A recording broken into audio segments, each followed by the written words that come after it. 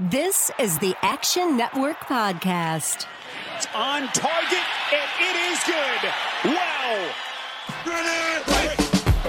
All right, here we go. From the 10, throwing end zone.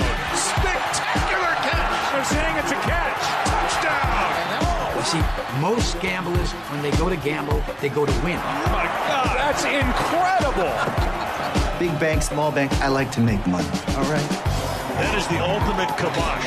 You want to bet? And we are underway. What's up, everybody, and welcome to the Action Network Podcast. This is your AFC post-draft edition. I am your host, Chris Raybon, and I'm joined by my dude, Stucky. Stuck, what's going on? Haven't talked to you in a couple weeks. All is well. You're a little rusty. You know, we'll be back in the flow here before we know it. Starting to dive into some college football, just kind of scratching the surface, but have been furiously updating NFL stuff since schedules came out, which is why we're doing this pod. The draft has happened. There's some trades that we'll talk about. Still waiting on some quarterback news, so we'll see what happens on that front.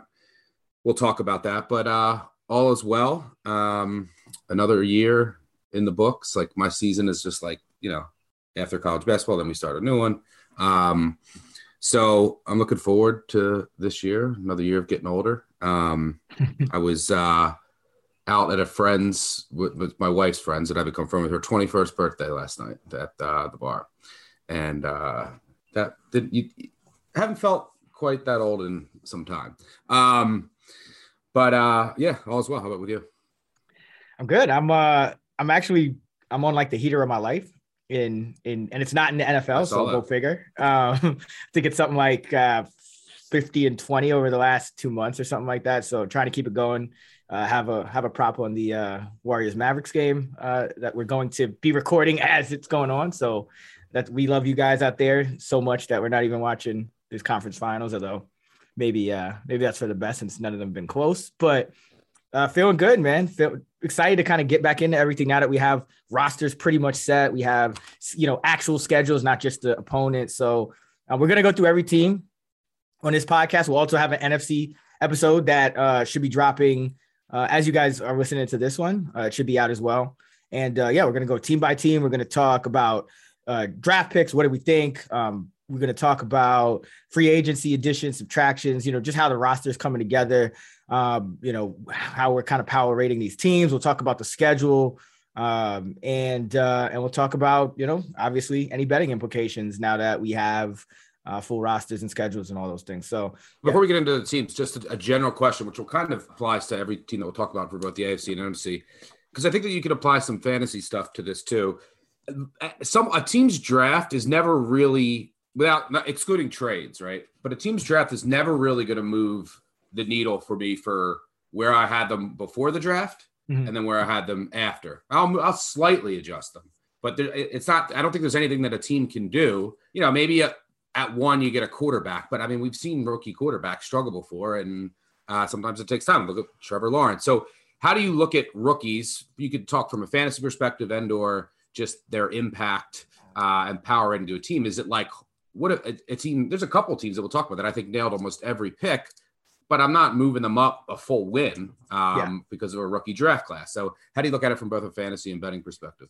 Well, from fantasy, and I should mention Kerner and I have a fantasy episode out right now with our, draft implications. We're doing one for every division. So we have we started with the AFC West. That episode should be out right now. And then we're going to record the NFC West this week, and we'll keep going for the next 7 weeks. But I think for fantasy, it's big for wide receivers and running backs, guys drafted on day one, especially, and also day two to some extent. We see a big drop off in usage rates in running backs and wide receivers after the first 2 days of the draft. But, if you're drafted in the first round, second round, even the third round, there's a good chance you're going to get, starter level production or starter level targets out of them or carries, whatever you call it, in depending on the position. At those positions, quarterback is different, obviously. Just depends if you're starting or not, but tight ends really never make an impact, so you're not really looking at them outside of a guy like Kyle Pitts, who went last year in round one, and there was no tight end like that this year. Maybe the Cardinals used McBride, but he's still behind Zach Ertz on that depth chart, but they might go more two tight end. We'll talk about that in the next episode. And then for betting, yeah, it's not about really moving teams up a whole lot. I do like to see, I think certain things are a little under the radar that might move them up a couple of, decimal points. Like I like when, a team like the Ravens, for example. And I'm sure you'll have a lot to say about them, but I like that they drafted like starter caliber players at like maybe not the most key positions, but like they got a starting caliber center. They got a starting caliber safety. So like that can make a difference, in terms of just plugging up weaknesses, because you are kind of rating these teams based on, the guys you think are going to play most of the snaps for most of the year. So when you can plug in a guy like Linderbaum at center, you can plug in a guy like Hamilton, maybe at your, second or third safety or your nickel, whatever you want to call it, that does kind of move the needle a little bit. And I think those moves tend to go under the radar. But then as far as like some of the other ones, you mentioned Linderbaum, and we'll talk about him, but if you look historically on the history of the draft, the most slam dunk position to draft in the first round has been center. Yep. It basically has almost never failed. I think 100% of the time in the last 20 years, they've re-signed with the same team, which shows you that it's, it was a good draft pick. So if you could find a good center in the first round, granted, you're not going one overall, but centers generally are a pretty sure thing in the first round. Yeah. And then besides that, it's tough because a lot of the teams that, are drafting guys at key positions are already either like so bad, or they're drafting at the back of the first round or second round, and they're good enough that it's not going to move the needle either way. So like a team like Atlanta, it's like they got Drake London. A lot of people don't even think can separate and this and that, but like, that's not really even, their receiver depth chart was terrible going into the draft, and it's still pretty terrible coming out of the draft. And, their quarterback's still Marcus Mariota. The quarterback class, I think this year, especially, the quarterback class is not making a big impact on how we rate these teams, because teams didn't really feel highly about the class. So who knows even how many starts these guys are going to get. What do you mean? Desmond Ridder said he's going to stay in Atlanta until he brings home the Super Bowl. He might be there for the next 50 years. I don't know how many contracts it's going to take. His funeral is going to be on the, on the Falcons home field. He's essentially going to die a Falcon at this point. Hey, that's one way. I give him credit. That's one way to try to just get maybe a lifetime contract before you play a game. I promise I will bring a Super Bowl here before I leave here. I'm not putting any timing on it, but I will bring a Super Bowl to Atlanta. Sign me forever. Puff piece season, man. I hate this time of year. People are all optimistic and shit. I'm like, that's how I like talking to you. You're like usually like, all right, I'm gonna point out what's wrong with these teams, because it's like everyone's talking about what's right with these teams all off season and this and that, and everyone has 0 losses. It's like, not everyone. Look, it's not a net. Not everyone could have gotten better, and not everyone is going to improve. Not all the draft picks are going to work out. It's not, but the coverage of teams, when you look at it, everyone generally looks at it from, with like rose-colored glasses. And they drafted this position of need and this guy in the first round. Like, well, obviously they needed a receiver. They're going to draft a receiver. Doesn't necessarily solve all of your issues from last year. That's what some of the numbers help us with, and we'll dive in. Let's go. Where are we going to start in the AFC? Our Bills, which is the team that is kind of pegged by many as the best team in the AFC. They started out. I'll just set up some things and then we can dive in. First round, Kyer Elam, the cornerback. They got James Cook, a running back I really like, at the end of the second round. Added Von Miller in free agency. He was a top 5 edge rusher in PFF grades. You know how good he is. But even at this age, he's still, the tape is still kind of backing that up. Tre'Davious White tore his ACL, so he may not return until midseason. Kind of a median return date would be in October, just based on how those recoveries go. Every AFC team, by the way, has 9 road games, I believe. And then the Bills, in terms of the winning win totals, their strength of schedule is middle of the pack, 18th easiest. And their win totals 11.5, juice to the over at -140. They underachieved their Pythagorean win total. It was 13.1 last year, which is essentially looking at margin of victory to extrapolate to wins. They only went 11-6. So a lot to like about the Bills. What are you thinking about Buffalo in 2022? Yeah, I think you technically all the AFC teams have 9 road games, but not all of them are on the road. There's a couple exceptions. One being Denver, who one of their road games is in London against Jacksonville. So, yeah, I love the Bills. I have as the highest rated team in the AFC, which shouldn't come as a shock to anyone. I really like their draft. I also really like the signing of Crowder. I think that's just like a signing that people aren't talking about enough on the cheap. On the flip side, I didn't really love the signing and what they paid for Von Miller. But overall, I think that last year, this offensive line was dealing with a lot of injuries. They bring in Saffold, by the way, as well. When the offensive line was together, the offense was electric. You bring in a guy like Crowder. I also like the draft of Cook, running back. I think out of the backfield, he can help them as well. So the Bills are going to be right there. Trey White is the name to watch. Once he comes back, he's a lockdown corner. Number one, he's got to be healthy. But if Elam, they're counting a lot on Elam if White isn't healthy. And I personally will talk about this a lot. I don't put too much stock into rookie cornerbacks. It is a very difficult transition. Like, for example, we're going to get to the Jets in the same division. I am probably the biggest fan of Sauce Gardner out there. I think he's going to be a superstar. But I don't expect him to come in and be a lockdown, shutdown corner in his rookie year. It is extremely rare. There's going to be struggles. It's an adjustment at this level. So you can't expect that Elam's going to come in and be, okay, we don't even need White. But I think there's some upside there. I think more so for the future. So White's the name to watch on that defense because just having that shutdown corner takes that defense to the next level. The Bills are right there. Unfortunately, and by the way, Matt Araiza, I have to shout out the punter. I think that he's a punt god. Now there was questions about his hang time, which my dream was the Ravens to get Araiza and have Araiza and Tucker. And the Ravens drafted a punter before Araiza, which wasn't. I love the Ravens draft except for that one move, but we'll see how it works out. Hey, I mean, don't hate on the Ravens. Maybe they know something we don't. Like, yeah, you know what I mean? It was a lot of hang time. Like the hang time was apparently like not. That's all that really matters in the NFL. It's like you're not going to be punting from your own 5 a lot in altitude, punting at 90 yards. And a lot of times you might outkick your coverage in the NFL. But I really did like I think this kid Shakir from Boise had some promise. Like him a lot. Yeah. So I like the Bills draft a lot. I think that they improved their team. They're going to be right there. Their win total is, juiced over under 12 or over 11.5. It's right in between those two numbers. I project them at 11.7. So I show no value here, but I have them power rated as not just the best team in the AFC, but in the entire NFL. The main questions are, when does Trey White come back and how healthy is he? What does the loss of Brian Dable mean?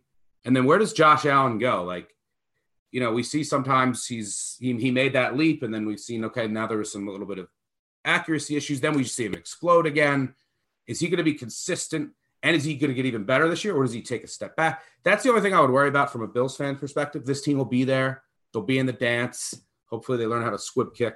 Unfortunately, there's no value in the futures market from my perspective. We didn't get there last year, but we gave it a run. But yeah, Bills are going to be right there, like what they did in the draft, and they're a legit contender. Yeah, and their schedule is also interesting. Our producer, Matt Mitchell, wanted me to point out that they have 5 primetime games this year. They, in 18 seasons before Josh Allen arrived, they never had more than 2. And like way back in the day, people who are older fans may remember like 02 to 06, they didn't even have any. So like this team has, this franchise over the last couple of decades has really turned it around. Maybe trying to get back to that heyday in the 90s. But I think I wanted to ask you about, how worried would you be? Because I know you have the Bills at 11.7 wins. I agree. I don't think there's any value in the win total or in the futures market in general, just because they're kind of they're priced very highly. But like, how worried are you if they get off to a slow start? Because I'm looking at their early season schedule, and at the Rams, home versus the Titans, at Miami, at Baltimore in the first 4 games. And then their 6th game is at Kansas City. Then they get an early bye in week 7. And then they come off that bye and they have to face Green Bay. They're at home for that game. But I mean, that is not an easy early season schedule for a team that so many people have high hopes for. Yeah, I actually taken a slightly different viewpoint because I agree. When I first looked at the schedule, that was my first thought. But I kind of now look, there's people will talk about a Super Bowl hangover. That hasn't really been the case. And we'll have pieces on that. But like the Super Bowl winner, it's not like an auto fade in the first game the next year. But I actually like them. The spread will be right around a pick, I assume. I actually like them in that week 1 game against the Rams. And then they're at the Rams. Then they get, 10 days, 10, 11 days, because that game against Tennessee is on a Monday. So you get, and I'm down on Tennessee there. But look, when I looked at their schedule, then I start digging into more. The Chiefs game, I have them favored in 16 out of 17 games. The only game I don't have the Bills favored, and it's going to be close, is at Kansas City. Enormous revenge. I mean, that is the circled game, just like last year in the regular season. You remember when the Bills went to Kansas City with enormous revenge. And I like the fact that after that game, they have a bye, okay, even if it was a huge win, especially if it was a huge win. We have a bye, no emotional letdown. We have 2 weeks to get ready for Green Bay, who has to come to Buffalo. So I actually like it. I like some aspects of the schedule, even though it does look tough in the beginning. But yeah, like I said, I have them favored in 16 and 17. Wouldn't be shocked if they close a favor to Kansas City. Take some sharp money there, and depends on how they're playing early on in the season. Gun to my head, I'd probably go over 11.5. I wouldn't go over 12, but I'm at 11.7. So, but I think that Chiefs game is going to swing a lot of things, and I think they get them. And then obviously the Rams too. So, but I think they beat the Rams, and I think they beat the Chiefs. Those are 2 coin flip games that I think they're going to get, and that'll probably swing the win total either way. But yeah, it's not an easy front half of the schedule. You get an early bye, and then it's going to be a lot of games, but it eases up towards the end. I think the Bills will be okay. All right, let's move on to Miami. This team on paper has the potential to be a lot better than they were last year. I still think it comes down to the quarterback and Tua at the end of the day, but there's a lot to like about some of the pieces they added around him.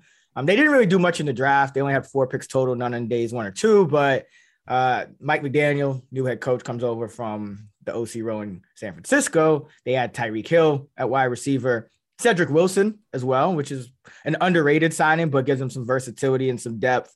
Trent Sherfield, I think, should really help their special teams, which was 29th in DVOA. And then they got, Teddy Bridgewater, which is a solid backup quarterback who can step in if Tua's not performing up to expectation. Chase Edmonds at running back, also got Mostert, who's a good special teamer as well. And Teron Armstead. Yeah. Connor Williams, pretty solid interior lineman who ranked number 11 in PFF grades among 82 guards last year. Melvin Ingram, they get on the edge on defense. So this is a quality roster, but at the end of the day, we've seen this before with, teams can have a quality roster, but we kind of saw it with Denver last year. Like they didn't have many holes on the roster, but quarterback was one of the holes, and quarterback could still be a hole for Miami. So what do you think about this team? Because there's a lot of high expectations. The win total is kind of, it's middle of the pack at 9. The over is used to plus. I mean, the over is plus money at 105. So, it's not it's crazy overreaction, but I'm curious to where you think Miami ends up. Yeah, I didn't do much. Obviously, I adjusted them for Tyreek Hill, Armstead. I like some of the things I did in free agency. It's kind of like some of the moves they made are like, we're going for it now. The question is Tua ready? I haven't seen it yet, but I think that the tools are there. We have to see how he reads defenses. Can he throw the ball down the field? How's it all going to work? I think Armstead helps. The offensive line has also been a huge issue for Tua. You can't throw this all on Tua. The offensive line has been one of the worst in the NFL since he's arrived. The defense is what would concern me a little bit for Miami. And, you obviously had a really good signal caller calling the defenses. And one of the strengths of that defense is you had 2 really reliable corners. Still on the roster, but by the time September comes around, and this always scares me, look, Byron Jones will be 30 and Howard will be 29 or 30. Right when man corners especially, you start to see a big drop off in production. So if that happens, I'd be really worried about the defense.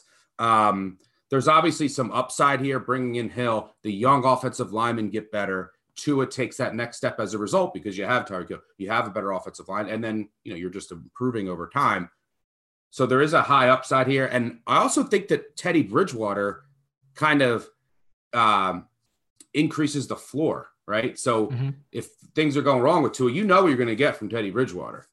Just steady, consistent veteran backup. So I think that he kind of raises the floor for this team. I'm right around where the market is at around 8.7, 8.8. We talked about this, I think, before. I think it's a team that you wouldn't want to bet on a win total, but if you like the upside, go, all right, maybe win division. It's going to be tough with the Bills, but maybe win the AFC. Because I do think that there's upside with a limited floor. So I guess I would go over, if anything, but I'm priced right around there. Maybe it's a team you take a shot on, even though the AFC is loaded, because I do think that there's some upside. Yeah, I think the AFC East at plus 450 is interesting for Miami because, like I said, if the Bills get off to a slow start, and they might not, you made a good, case for them not to, but it's still a tough schedule. And then, if they get off to a slow start, second half of the season, that's when I think there's a little more parity sometimes because, there's injuries and whatnot, you can't really predict. So I think Miami is kind of live here, but it's going to come down to Tua. Their strength of schedule is middle of the pack. But Miami's another team, that could also start slow. I mean, they start off New England at Baltimore, then they play Buffalo, and then they go to Cincinnati. So it's not going to be easy. And they did kind of overachieve last year, 7.6 Pythagorean wins. They went 9-8. But I do like this team. I don't see a ton of weaknesses on the roster. Maybe the corners slow down a little, but I really like their safety. Hollins and I love. Yeah, Holland. And, I think overall it's going to be a solid defense. Maybe, you're hurting from the loss of Brian Flores. That's certainly an issue. I think he was a very obviously good coach, but I'm intrigued by this Dolphins team. And here, the interesting thing about Tua and kind of throwing the ball down the field is Tua Tagovailoa actually led the NFL in yards per attempt on passes 20 yards downfield or more at 18.1. That's a crazy stat, but he was. What was the sample size? Exactly. He's second fewest in attempt percentage. So second out of 37 qualifiers, according to PFF, 7.5 of his attempts traveled 20 yards or more down the field. So he was 14 of 29, 526 yards. That's 18.1 yards per attempt, 1 touchdown, 2 picks. So sample size is small, but he seemed like a guy that he would only do it when it was open and, when it was kind of for him. And Tyreek Hill is going to certainly increase those chances. So if he could go be anywhere near, top of the league in efficiency, even if he's not throwing it deep, at a top 10, top 15 rate, if he's just middle of the pack and he's that efficient, for a team that went 9-8 last year, I think there is some intrigue here with Miami. So I do like Miami. One thing I'll point out with Miami's schedule is the back half of it. You get a bye, and then you get the Texans, right? So you assume that's a win. But then you get into December. You're going to San Fran, to the Chargers, 2 games on the West Coast. We'll see what they do, back-to-back. Then you're going across the country, warm weather team, to Buffalo on the road. 3rd straight road game. Then you're home in Miami. Maybe this works in your favor, playing a cold weather team.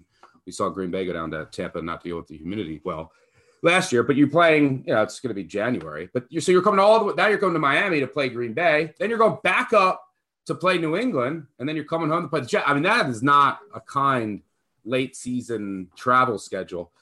2 games on the West Coast, 3 straight road games, and you're just going all over the country. So there's in the middle there before that happens, there's a nice easy stretch to kind of build towards the end of the season. But if you're for the win total, if you're not like sitting pretty going into that stretch, it could fall apart. Yeah, that's the Dolphins.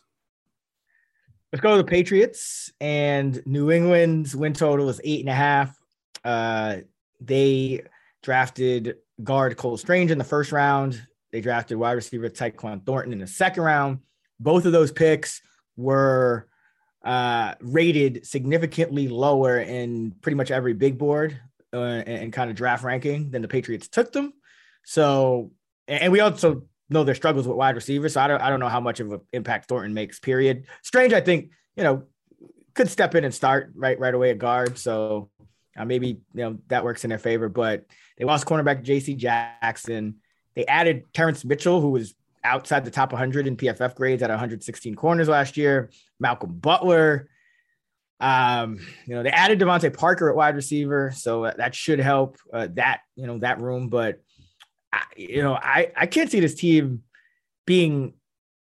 I don't know if I could see this team being as good as last year, but the one thing about last year's team is they had 12.4 Pythagorean wins and only went 10-7. So, they are kind of due for some regression if you look into things like that. But they're I just think the loss of Jackson is big. Like Bill Belichick is great, a great defensive mind, but he's not magic. Like, JC Jackson was a big part of this team. And every year it seems like with Belichick's defense, they had this like really good cornerback.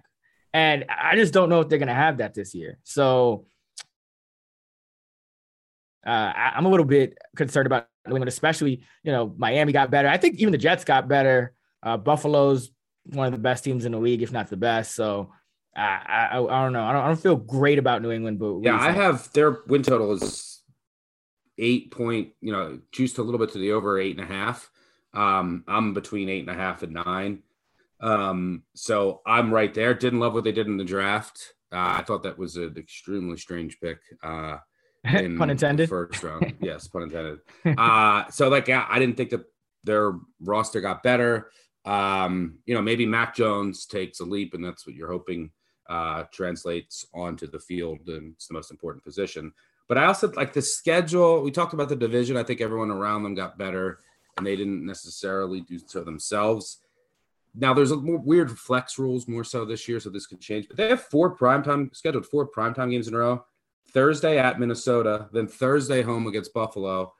This is all end of November, December. Then Monday night at Arizona, and then at the Raiders on a Sunday night on a short week, like out on the West Coast for 2 in a row. Then you're home for a Saturday on a short week against Cincy.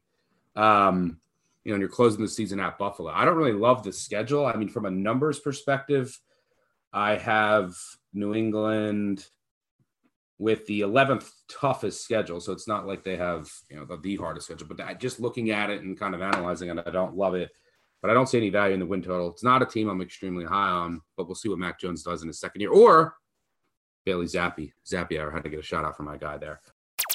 Bailey Zappi. But yeah, pretty underwhelming offseason for the Patriots. This is a mediocre team, with these quarterbacks, because, everyone's going to kind of point to Mac Jones, and he was, out of all the rookie quarterbacks, he was great last year. But a lot of times, and I've talked about this before, it's like rookie quarterbacks are usually good right away. And it's like second year jumps, it happens more so at wide receiver, cornerback, some other positions. Quarterbacks, we kind of tend to see what they are a little earlier, unless there's like some extenuating circumstances. Like I could see a Trevor Lawrence getting better, year 2 without Urban Meyer. And Mac Jones, highly recruited kid, played at Alabama. With really talented receivers, offensive line, kind of know who he is. I don't think that we're going to see like some massive jump. He was pretty good last year. Yeah. All right, let's jump to the Jets. They had an interesting start to the draft because they had 3 picks in the first round, another in the second. So they got Sauce Gardner at 4th overall, the corner. I think he's going to be pretty good. Garrett Wilson, wide receiver at the 10th pick. Jermaine Johnson, an edge rusher who slipped down the board. So I think they got good value in the first round. Breece Hall, the running back, don't love taking running backs early in the draft, but did love Breece Hall in terms of, I thought he was the best back in the draft. I think he has a lot of talent. I think he's going to form a nice, 1A to Michael Carter's 1B going forward. They added Laken Tomlinson, Connor McGovern on the interior line, so that should be better. CJ Usoma and Tyra Conklin at tight end, so maybe it's not a black hole anymore. DJ Reed Jr., who had a really good season at cornerback and is familiar with Saleh. He was top 10 in PFF grades at 116 corners.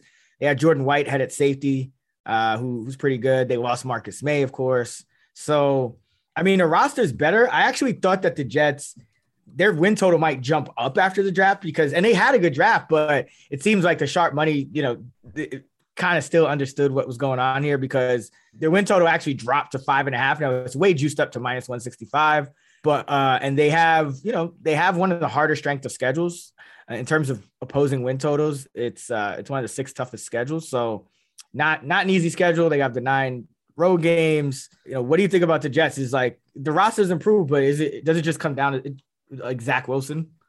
Yeah, in a loaded AFC. I'm not a Zach Wilson guy. The Jets need Zach Wilson to be that guy.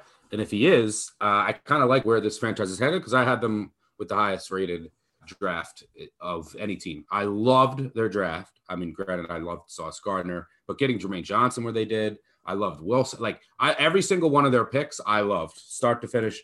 I think, Gardner, obviously, you can't really expect much from a rookie corner. So, but I think Gardner's going to be a star. So you have I think that you have a foundational top end all pro future corner, which is enormous in today's NFL. But I still think that this is, look, I'm not a Zach Wilson guy. The AFC is still tough. You're still in a division with an improved Miami team. The Bills will have the highest rated team in the NFL. And then the Patriots, who are, 8-9 win team. And the Patriots own the Jets. Don't forget that. So look, I wanted under 6. I think I'll be able to find that. Maybe a little juice because I still project them at, right around 5 wins. I think I'm at 4.95. So I still think that they're a year away if Wilson shows some promise this year. But I'd love their draft, but I don't think it's going to really make a huge difference this year. Could in the future if Wilson's that guy. But this is one under I will be on. Jets under for the 3rd straight year. Next year, Jets fans might be an over if Wilson shows some promise here. Or my guy Mike White gets another shot. I don't even know is he still the second backup? Might still be Flacco. I don't even know who the backup is right now. But under Jets for me, that'll be my first official play on this pod. Oh no, we suck again. It's tough. I mean, why do you think their win total actually went down post draft? Do you think it was just kind of sharps, not kind of hitting it on the under, kind of like you're planning to do? Yeah, I don't know. I mean, I thought it was around. I think it was 6. It was definitely there was a 6 because I remember talking to you and saying like, hey, like I think this thing might go up after the draft, so I'm waiting to kind of take the under, and then it didn't. It's still, I mean, it's heavily juiced at 5.5 up to the over, but still, it's interesting to me that that kind of hype of the draft didn't really do anything. Yeah, that's just money. Bets came in, but yeah, if you can get a 6 under 6 juice, like that. All right, let's jump to the AFC North. Baltimore, Kyle Hamilton, mentioned him. The safety, they took him 14th overall. Center Tyler Linderbaum at 25th. David Ojabo, edge player in the 2nd round. Mike McDonald comes in at defensive coordinator. They traded Marquise Brown, but the secondary should be a lot better this year. Remember, they were ravaged by injuries last year and just had guys playing that they shouldn't have been playing for as many snaps as they did, but they have Marcus Williams now. He's been a top 7 safety in PFF grades all but 1 year of his career, was 7th last year. Kyle Fuller adds some depth, but of course, Marcus Peters should be back. Marlon Humphrey should be back. Ronnie Stanley at tackle should be back on the O-line. So I think this is a much improved team. They have the 11th easiest strength of schedule by opposing win totals. They have games at the Jets, at the Giants, home against Carolina, home against Atlanta, and at Jacksonville. So they have a lot of gimmies, probably maybe more gimmies than any other team that I've seen in terms of their schedule. Their win total is 9.5, juice to the over at -140. What do you think? Yeah, I think that. Look, I project the Ravens at 10.6 wins, so I like the over here from a math standpoint. I love their draft. I have them with the 2nd highest rated draft behind the Jets. I love almost every single one of their picks. And just I also love the hiring Mike McDonald. I think they needed to get away from the scheme that they previously had under Wink. And there's going to be health luck here. You got to remember, we talked about this in the last podcast. Going into last year, it was Chiefs, Bills, Ravens. Who's going to come out of the AFC? Well, what happened with the Ravens? I mean, they had some of the worst injury luck I've ever seen in my life. I mean, you talk about their entire backfield going down, then their offensive line, then your entire secondary. They were playing games with 3rd, 4th string corners and safeties for a number of games, entire backup secondary. It's enormous. So I love just the health luck. The schedule could have been amazing because they played Denver and Tampa because they finished in last place by losing the last game. But Brady came back and then Russ went to Denver. So it could have been even like, without Brady and Russ, it would have been just a hammer over, in my opinion. But obviously that's accounted for in the numbers. So I kind of like the over, but we're going to talk about the other teams here. I like what Cincy did in the offseason. I like what Cleveland did. And I'm really low on Pittsburgh. But there's so much on – I don't really want to take a win total on the Ravens. We already talked about this on our Super Bowl pod when we were talking about futures. I hope some of you followed 30-40 to 1 on the Ravens, which I thought was outrageous. Still like them here. I think the 22-25 to 1 you could find. I think they're going to be there. The thing that gives me hesitation about the win total or the division is we don't know what is going to happen with Deshaun Watson. That's massive. Every team is playing them twice. The Browns are going to be significantly better if with a Watson that plays every game. Does he play 5? That's a huge unknown. Goodell came out today and said we're wrapping up our investigation, but then we won't have a ruling on the penalty for a little bit. So that's what makes the win totals and the division bets hard here, because one of the 3 teams I think that has a realistic shot. We don't know. But I do think that the Browns will be good. They improved their team. The one win total that I do like in this division, despite the uncertainty with Watson, is, and I don't love it, but Pittsburgh under I show value in, very low on the Steelers. It's, look at the quarterback situation. Look no further. But I think it's going to be a rough year for Pittsburgh in this division and in this conference. The AFC is loaded. I think a flyer on the Ravens. Hard to bet on the division and the win totals with the Browns, Bengals, and Ravens. So I think the status of Watson is so critical, and we just don't know. Let me ask you this about the Ravens, and then we'll move on. What do you think of the wide receiver situation? Obviously, it would be a lot more dire if they didn't have Mark Andrews, one of the best pass catching tight ends, maybe the best now in the league. But I mean, you trade Marquise Brown, and now you're counting on Bateman to be that number 1 guy. I thought scheme wise, defenses really started figuring out how to scheme effectively against Lamar Jackson last year, and so I don't feel great about the fact that it's Rashad Bateman, Devin Duvernay, and James Prochet at the top of that depth chart. Is this going to make this team kind of like one of those under teams that just has a great defense and does enough running the ball? Or what do you think of the offense, without Brown? Yeah, I mean, it'll be interesting to see how they use either Likely or Kohler, who I loved in college. I don't know what they're going to plan on doing. You're going to draft the 2 tight ends. You already have Nick Foles, important in the blocking for running, and then you already have one of the best in Mark Andrews. What are they planning with all these tight ends, using some draft resources on them? But I do think that will probably hold them back unless – what did they do in 2012? What kind of put them over the hump? And who was huge in so many key possession, like third down, I need a catch. He really going to trust Bateman? And they went out and got Bolden. And Anquan Bolden was absolutely massive that year. I think they need to sign a veteran receiver. They need to get, and I think that if they do, I think that they know that. I think if they do, it will make a world of a difference. There's no team you don't need to go get a superstar receiver. You need to get someone that's a reliable veteran possession receiver, because as of right now, that is a massive hole, and I think it's going to hold them back. But I think they know that and will address it somehow, is what I'm counting on, maybe during the season or before the season. But you're right. That's the biggest question, because right now in a passing league, I know that the Ravens are a running team, but ultimately, especially once you get into the playoffs, right, and the scout is even stronger and you have a full season of tape, because they're going to have some nuances.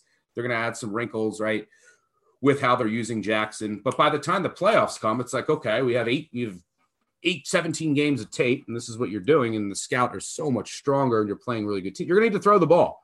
And right now your receiving core is Bateman, Duvernay, and Prochet, I think, are the projected starters. That's scary. So, yeah, they need to address it. I agree. That's what will hold them back if they don't.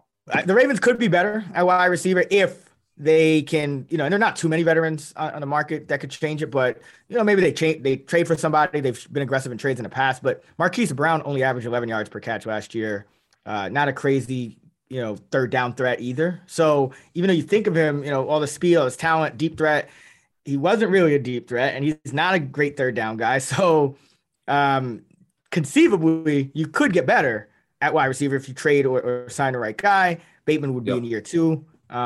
So I do like the Ravens, 22-1 for the Super Bowl, 12-1 for the conference. I think the division's intriguing even at plus 210 where it is now, just because you're still getting plus money on a very high quality team that I believe you said you're over a win higher on their win total, right? Than where it's at. So, I think the Ravens futures are intriguing, even right now with the uncertainty with Deshaun. I agree with you.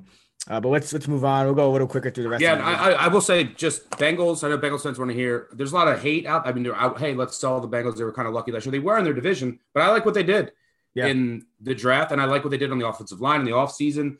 So I project, their win total is like under 10 juice. I'm at 10.1, so would lean over there. But again, lots of uncertainty. I like what the Browns did, bringing in Cooper. Some of their drafts, they're deep. They were unlucky last year in a number of ways.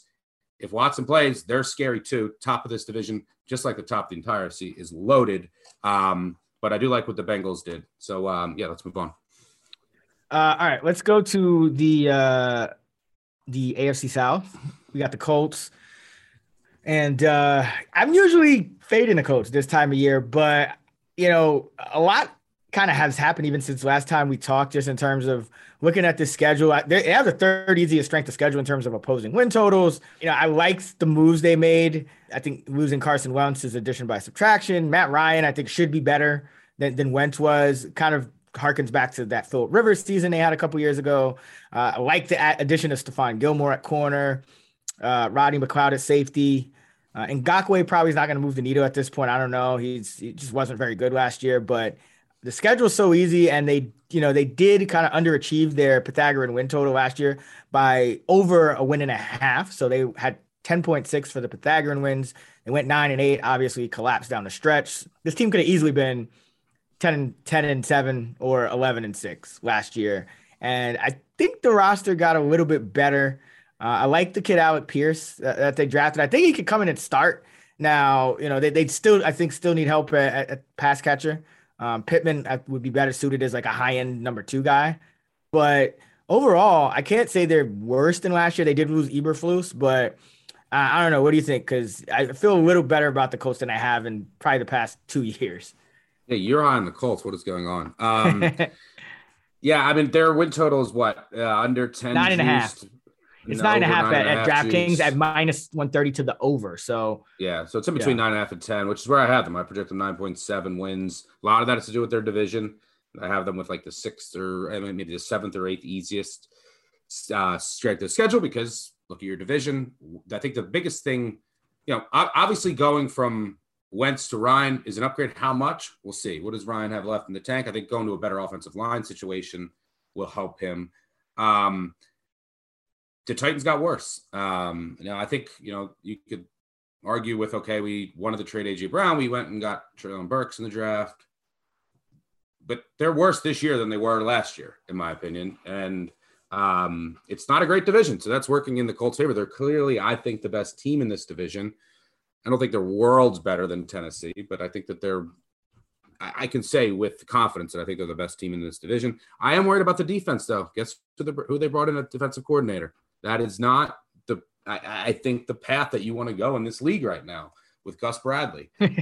So that scares me. Now, I know playing zone with Gilmore, I think as Gilmore's getting older, he can't really be like that lockdown man corner. I think that'll be kind of a fit, but we'll see what happens with Bradley. And I really did like Eberflus from a scheme perspective. Mm-hmm. But yeah, this team should win the division, but it's a I didn't like their draft. First of all, so you like Pierce. I can see it. He's got the tools and the frame, and which I think is going to help him here. But overall, I didn't love the draft. I think the biggest wild card in this division, because the Texans, I think we would both agree, and almost everyone would agree, they're going to suck this year. You can't really make any case. We were talking about everyone is rosy about every team. No one is. That's the one exception. Jacksonville, We talked about Urban's gone, that whole fiasco. What can we expect a big jump from Trevor Lawrence? If so, Jacksonville, their win total is like over 6 juiced. Sadly, I have them projected like 5.8, 5.9. would lean under, but not enough value to bet it. But they're an intriguing. I did this last year. It didn't work out, but they're an intriguing bet for this division because I think Tennessee is significantly weaker. And if a couple things go wrong with the Colts, I mean, Jacksonville could win this division with 8-9 wins potentially. So I think that may be the look there. But it's just that this is the soft spot of the AFC for sure.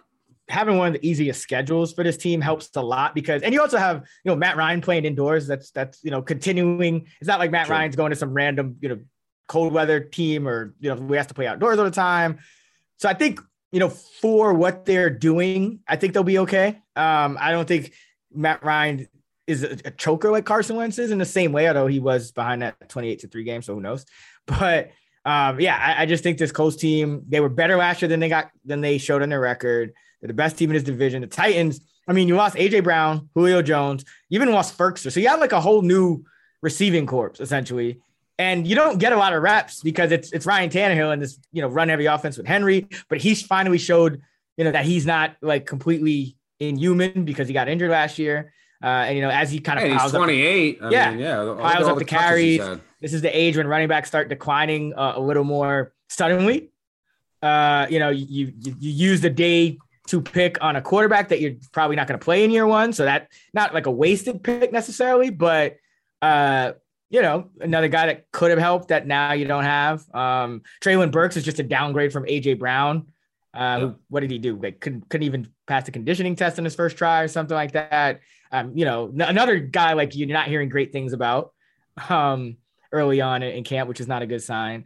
So that's really why I'm a lot higher on the Colts than I was, last time we talked a month or so ago, is because I think the Titans got a lot worse. Usually you could count on the Titans to kind of surprise people and out, overachieve, but they overachieved last year, 12-5 with a Pythagorean win total of 10.2. Now it's at 9.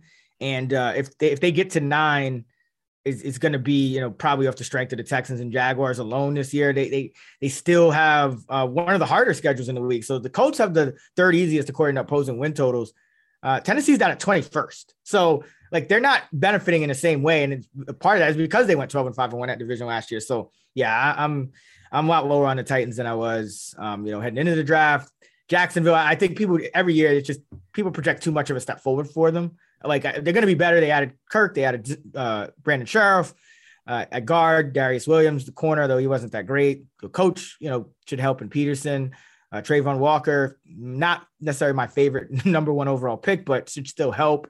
So they'll be better. But, now their win total 6 if you're betting the over, they got to get to 7 wins. I don't see this as a 7-win team yet.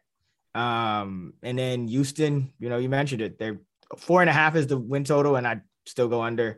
They had 4.1 Pythagorean wins last year. They went 4-13. They'll probably be lucky to do that again. They didn't really. It's Davis Mills. I mean, he wasn't the worst thing, but he's not anywhere near the top even 20 quarterback in this league. So, fading the Texans, fading pretty much all these teams except the Colts. If you can get 5 too, or even a really juiced 5 on Houston, it seems not winning 6 games. And if you want to take a flyer on Jacksonville, go for it. But I show value on, let's see, the under. Not enough to bet any of them, but I show value on the under. So maybe I'll end up doing it on 1 or 2 of these teams, on every single team in this division. Just want to let you guys know that Sleeper is the fastest growing fantasy platform today with millions of players. You probably already have a fantasy league on there. I use it for mine. It's a game-changing product, unlike anything else in the industry. And now you could win on Sleeper by playing their new over-under game. It's super simple. First, in any sport, choose 2 or more players that you like and pick their over or under. For example, number of points in basketball or amount of hits in baseball. Then you choose the amount of money you want to enter into the contest. If you pick correctly, you can win anywhere from 2 to over 20 times the money that you put in.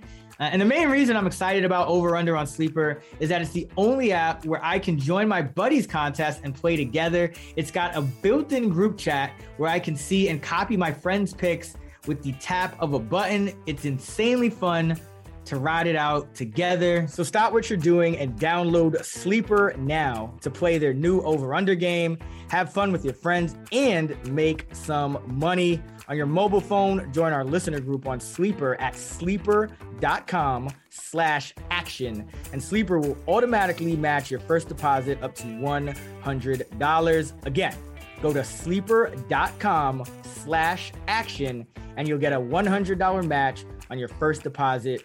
Terms and conditions apply. See Sleeper's terms of use for details.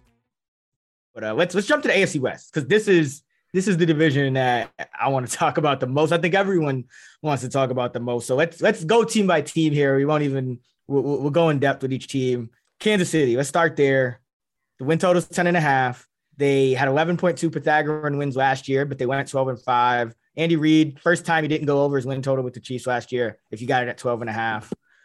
If you got it at 12, obviously push. But Trent McDuffie at corner in the first round, and then George Karlaftis, edge player. Then you got Sky Moore in the second round at wide receiver. Good value there. I think it was like the 14th or 15th receiver taken, when a lot of big boards, including mine, had him a lot higher than that at wide receiver at least. So I think that was good value. Brian Cook, a safety they get at the end of the second round. So they have 4 picks in the first 2 rounds. Now, that's the good news. The bad news is they lose Tyreek Hill. They lose Tyrann Mathieu. They do add Smith-Schuster. They do add Valdez-Scantling at receiver. They have the hardest strength of schedule in the league, according to opposing win totals. So, I mean, given all of this, like, how do you kind of judge where the Chiefs are going to end up in this loaded AFC West? Yeah, fascinating division. I mean, every team, you could argue the Chiefs got worse. You lose War. You're probably going to count on McDuffie coming in starting, I would assume. I actually like their draft overall. How important was Tyreek Hill is a question. What happened with Mahomes at times last year, and including, most importantly, the second half of that Bengals game? Yeah, but like you look at the Broncos, they bring in Russ. You look at the Raiders, they bring in arguably the best receiver in the NFL. You look at the Chargers, I think one of the best teams in the AFC. The division is absolutely loaded. So if you look, I have the Chiefs with the toughest schedule, the Raiders with the 3rd toughest, the Chargers with the 7th toughest, and the Broncos with the 12th. So the Broncos do have the easiest schedule, but it's still not easy because you're playing these other teams 6 times. So I have the Chiefs power rated as the best team in this division. Chargers second, them not really far behind at all. Broncos, and then the Raiders. But all of these teams I have as above average. They're not that far apart. It wouldn't shock me if any one of these teams really won the division this year. I think they're going to beat up on each other. They're going to cannibalize each other. Probably going to come down to injury luck, close game luck. So I don't want to take any shot. Now, if I was going to take a shot in this division, I would take the longest odds. But trying to figure out, these win totals, that the Chiefs are 10.5. I project 10.2. So I think the Chiefs are going to be good. I don't think they're going to be as good as last year, but with Mahomes, he always gives you a shot. But it's the evolution of this offense. Where does it go now? Right? Last year they were trying.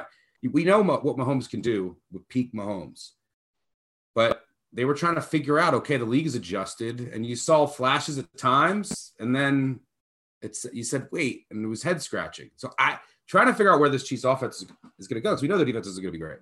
They have so much money locked up in Mahomes, and you lose Hill. So figuring out what Russ do you get? Is Russ in a decline, or was he just, in an awful situation dealing with injuries last year?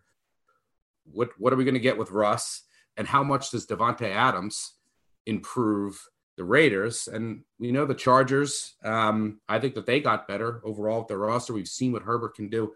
Absolutely fascinating division. I think it's hard to call. It's also hard to call. Like, one of these teams is going to get left out of the playoffs, most likely. So maybe 2.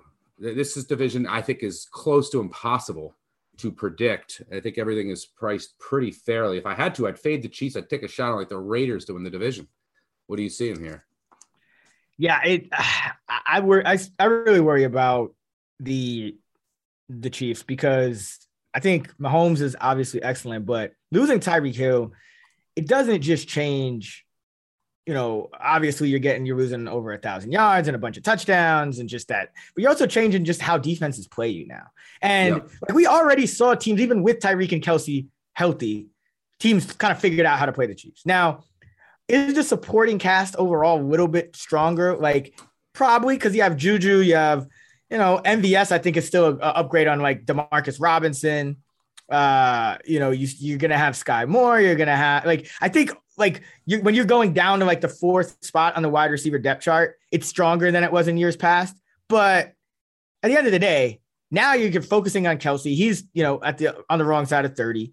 So I think they're going to be easier to defend and they're going to want to spread the ball around a little more. But now, Marquez Valdez-Scantling, I mean, Aaron Rodgers was having MVP seasons and Valdez-Scantling was still kind of, wasn't putting up great numbers. He had a couple good games here and there, but I just think it's going to be tough. And then on defense, you mentioned, I think, they're not going to be great. They never really are. They kind of find themselves late in the season sometimes, but you don't have Tyrann Mathieu. You're relying on McDuffie. You lost Travarius Ward as well, who was playing really well for them. So now you're relying probably on McDuffie at corner sooner than you want to play big snaps. You're relying on a rookie edge rusher in Karlaftis to give them a boost as well. And you might be relying on a rookie receiver in Sky Moore. And I think they need Sky Moore to hit. They really need him to hit. Really important. Because Mecole Hardman didn't really hit. So it looks like maybe it's a lower ceiling team than it has been in years past. I mean, the floor is still incredibly high because you have Patrick Mahomes and you have Andy Reid. So the floor is high, but can't really get behind the Chiefs in any meaningful way. They overachieved last year, even going 12-5, even though they did go under that win total at 12.5.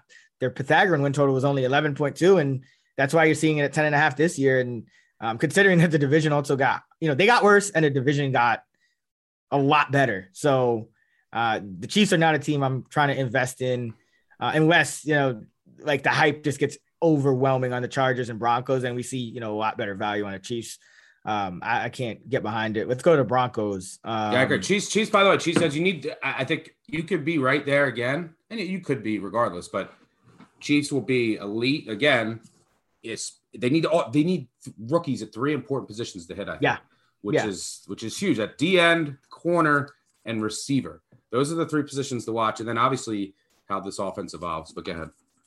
Yeah, and I should say they're not that's not out of the question. They have a lot of great homegrown talent that they've found in the draft over the years. So, but it's just such a loaded division that investing in it is tough to recommend at this point.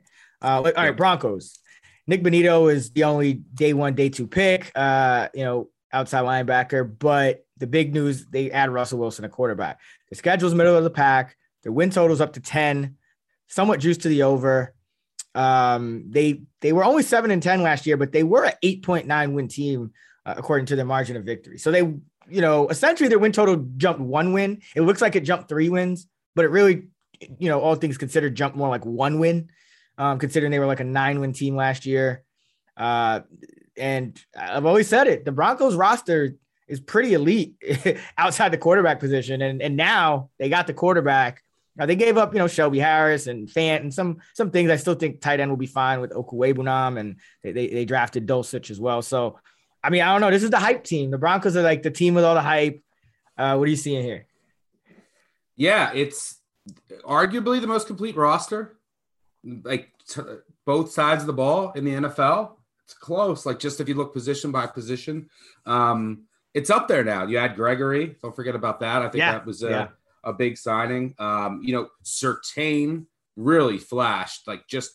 We talked about how it's really tough for, young corners, rookie corners to come in and perform. Surtain was one of the exceptions to that rule. So you still have 2 excellent safeties. There's not, where's the, you had bad health. You didn't have a quarterback last year, but they had bad injury luck last year, Denver, especially on the defensive side, at receiver as well.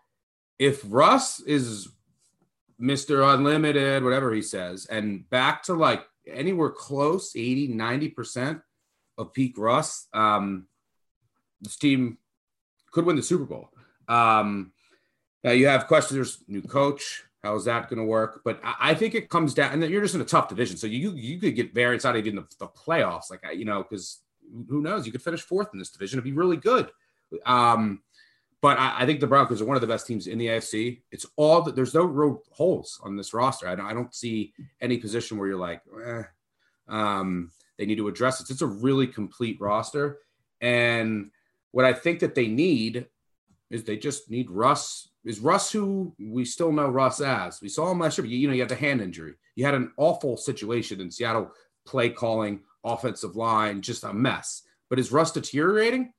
No. Or is he just needed to get out and then he's right back to Russ? And we still see the flashes, but I mean, what percentage of where he was? He's going to start to decline eventually, because you have to remember that Wilson uses his legs as part of what makes him special. So eventually that's, it's not like he's Lamar Jackson and needs a run, but I worry a little bit about Russ over time, but this team's really good. I have them projected for 10.4 wins, and their win total's over 10, minus 120. So no value here, but if Russ is Russ and he stays healthy, because if not, I think it's like Rippon as your quarterback. Look out. The Broncos are very scary. The problem is they play in a ridiculous division. Yeah, I like the Broncos still. I mean, I understand if you don't want to take the win total, but I think you have to look at Super Bowl. First of all, division, they're plus 250. I like that. I mean, a lot of people that listen to this pod are just looking for some good plus money bets, some juicy plus money bets that they can take that could hit. And I think Broncos are live to win the division. So getting them, plus 250 is not bad. They were a 9-win team last year, just, even with Locke in that quarterback situation and a health situation and, not really having a pass rush. I think they're going to be well coached with Hackett. I think, even if he's not peak Russ, I think it's still going to be good enough. I think, like you said, the roster doesn't have holes. I think the Broncos have a blueprint in the past of kind of integrating a new elite quarterback, because they've done it before and gotten to the Super Bowl. So, and their schedule, even with facing the Chargers, the Chiefs, and the Raiders twice, their schedule is still middle of the pack, 17th easiest in terms of opposing win total. So I think it's all there for Denver, and they're not going to have to rely, because they didn't have a lot of early draft picks. So they're not going to have to rely on a lot of these draft picks to hit. Even if Benito doesn't hit, it's still, I think they'd still be okay. So I really like Denver still. I know it's a scary division, but that's why, conference, Super Bowl odds, I think and division, even the division odds, but I think, looking at them for the AFC, I think makes a lot of sense. And they are, 8.5 to 1 for that. And then the Super Bowl, they are, let's see, what are they for the Super Bowl? They're 16 to 1. Yeah. Those, I like it. There's not a lot of holes you can poke in Denver outside of things that they can't really control, which is how the other teams in their division are playing. So like Denver a lot. Let's go to the Chargers. The Chargers, another team, I think, really strong roster. They added J.C. Jackson at corner. They added Khalil Mack at edge rusher. They drafted guard Zion Johnson in the first round. The schedule is on the tougher side. They're, I think it's 13th to 14th in terms of opposing win total. And then, their win total is 10, just like the Broncos. It's juiced to minus 125. But they were, put this in perspective, right? The Broncos' Pythagorean win total last year was 8.9, and the Chargers was 8.8. And that's with the Chargers having a healthy Justin Herbert and the Broncos having no quarterback. So I like the Broncos more than the Chargers. The market is higher on the Chargers than the Broncos, which is another reason I like them more. I think they provide a better value, but I still really like the Chargers roster. So it's I don't know exactly how I want to invest in the Chargers because I really like them. I just don't like them as much as the Broncos. What do you think?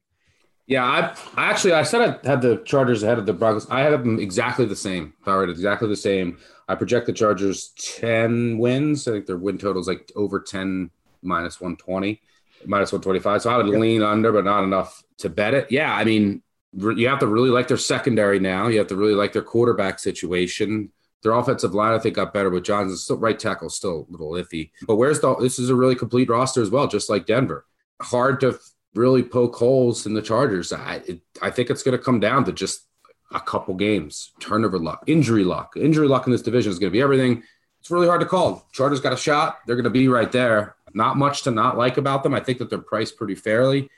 If you are a really big believer in one of the teams in this division, go for it. It's just this division is not for me from a betting perspective because it's just tough. It's going to be an absolute grind for all 4 of these teams throughout the season trying to win this division. Probably going to be penalized also for like trying to get home. We know how important home field is, right? So I think that like the winner of this division, it's going to be really tough for them to have the best record in the AFC. And that's so big now with the 1 bye and like these teams are going to be beating up on each other. So who's going to get that 1 seed? I mean, you have to. The Bills are probably the favorite to do so because you can't really see like the Colts, winning 12, 13 games. But it's going to be hard for one of these teams, I think, to, get that 1 seed, get home field. It's really hard to project because, man, if you could put all 4 of these teams in other divisions, certain other divisions in the NFL, and they'd be favored to win those divisions. They're all in the same division. So let me ask you this about the Chargers, because I think this could play a bigger factor than it may usually. What is your view on Staley? Is he? Because a lot of people, we liked him, I think, coming in last year, like the scheme, think it's kind of cutting edge. But I think there's 2 things about him that draw criticism. Number one is he makes these like high variance decisions that, third down wise, going for it and all that stuff, fourth down wise, I mean. And number 2, he kind of concedes the run in order to play that scheme. Now, the Chargers have one of the more complete rosters in the league, but like now he's kind of playing with fire because like this team, like I said, they still had a worse Pythagorean win total than the Broncos last year. So it's like, is Staley going to factor into this?